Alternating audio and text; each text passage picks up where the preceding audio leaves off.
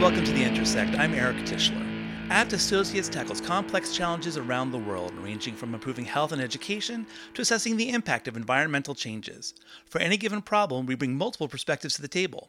We thought it would be enlightening and maybe even fun to pair up colleagues from different disciplines so they can share their ideas and perhaps spark new thinking about how we solve these challenges. Today I'm joined by two of those colleagues, Lizanne Brown and Karen Carney. Lizanne has more than 20 years of experience in public health and environmental assessment and evaluation.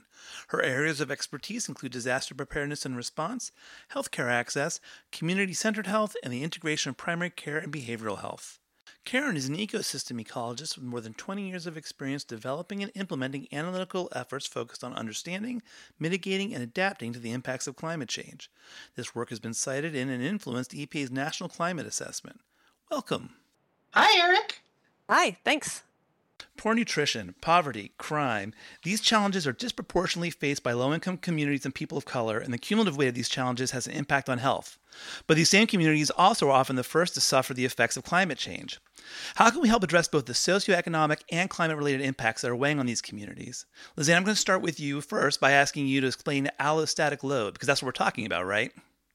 Right. Thanks, Eric. So allostatic load is the wear and tear on the body, which accumulates with repeated exposure to chronic stress. And this can include violence, poverty, poor health, it causes physiological consequences and can have significant impacts on health, including coronary heart disease, as well as other causes of mortality.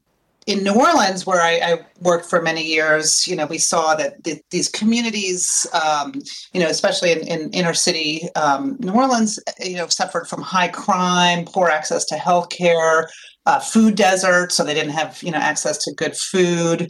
And then on top of it, live in a disaster zone that it's constantly at risk of hurricanes and other natural disasters, which adds to the stress. So, for example, we recently experienced Hurricane Ida, which had just a devastating impact on coastal Louisiana, including communities that are already suffering from multiple stressors in their communities. So, Karen, that's a great segue to you, because adding to the challenges of allostatic load then is climate load. And you want to explain that term for us? Sure. So people facing the highest allostatic loads, which essentially means, again, as Lizanne said, people facing the highest cumulative stress from the environment, everyone facing those high loads are also those who are the most likely to face the most intense impacts from climate change. And that's the climate load. So storm-related flooding most often happens in kind of low value real estate areas and poor neighborhoods. Intense heat is often the worst in really tightly packed urban areas.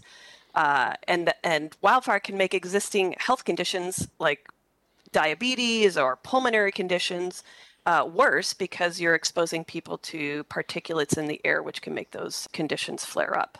So climate load, this kind of cumulative impact from climate, actually adds to allostatic load, making it worse and making the stresses on the cumulative stress that these people are facing worse as well.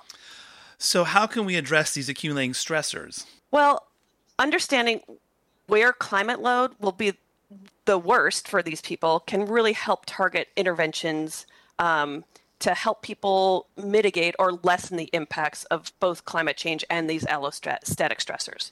So, for example, if we know where extreme heat is going to be the worst and where that intersects with high poverty and reduced access to cooling centers or healthcare, we can better target programs that are meant to mitigate potential impacts of heat, like through the creation of cooling centers that can prevent heat-related death and illness.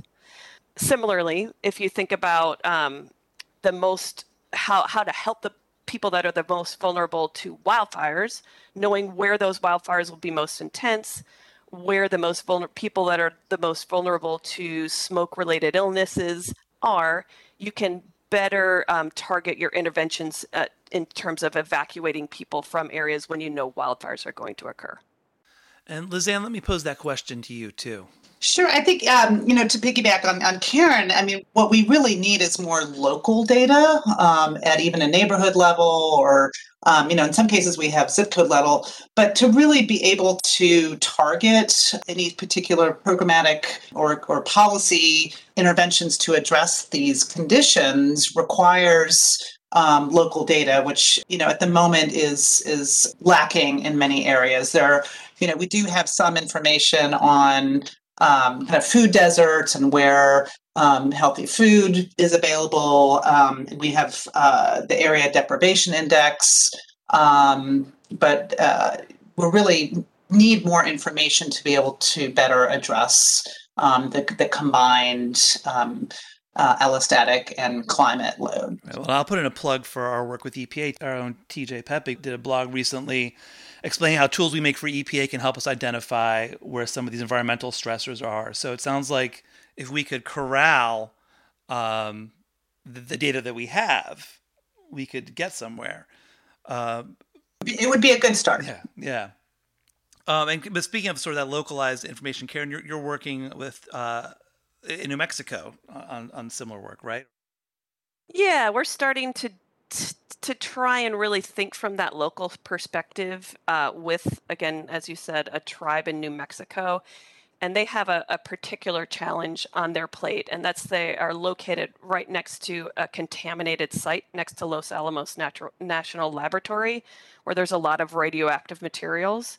And what we started to look at with the tribe, we had been doing some health risk assessment work to understand their potential exposure to these contaminated materials through soils and through ash that's deposited into their pueblo. And one of the things we wanted to understand better was how climate change might actually make their health risks worse. And the way that would happen is radioactive materials could be transported into the pueblo during intense rainfall events that transport soils that are contaminated with this material into their pueblo, where they fish, where they grow food. Or during wildfires, wildfires burn vegetation that has radioactive material in it, and that can be deposited into the community. So for them, we created a kind of climate load index that helped the tribe really understand what is going on with climate change, how much worse are heat-related impacts and wildfire-related impacts going to get in the future, and then using some modeling and some qualitative analysis to understand whether and how that could affect their health risks over time. So we haven't taken this step yet, but the idea is that this could really help form how the Pueblo manages its health risks. And it can do that through restoring areas that are prone to flooding, to prevent the transport of these sediment, the sediment that carries that radioactive material into the Pueblo, or it can be focused on ensuring that people have access to health care or cooling centers during high heat or wildfire events. And that approach could work in other contexts as well. Great. And I think, Lizanne, you were going to chime in on that. Yeah, I could definitely see how that approach could benefit coastal communities that are at risk of storms and flooding, even with heavy rains. Any approach that can help reduce stress is going to have a positive effect on allostatic load. That means basically you don't want it to be too high, because that's when people start burning out and just get overloaded. And so trying to moderate the overall level of stress experienced by these vulnerable communities could help improve their overall quality of life and overall health. Great. So it sounds like we're on track for, Lizanne, you mentioned earlier that, we know where food deserts are. Karen, you're talking about looking at that localized view of, the transport of radioactive material. So it sounds like we're already sort of working on collecting the data we need in different disparate areas. And if we could bring that together with an overlay and apply that to different areas, then we can sort of maybe move the needle, and as you say, Lizanne, sort of lighten the load.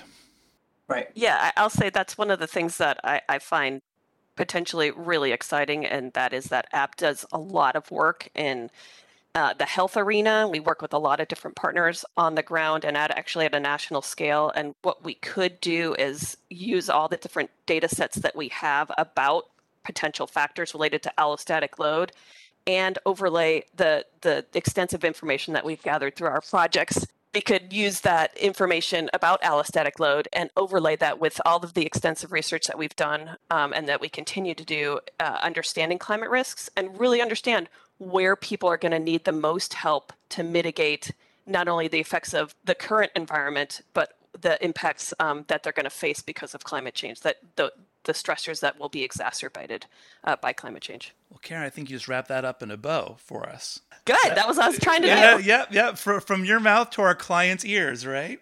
Yeah. Well, thank you both for joining me. It was a pleasure. Thanks, Eric. And thank you for joining us at The Intersect.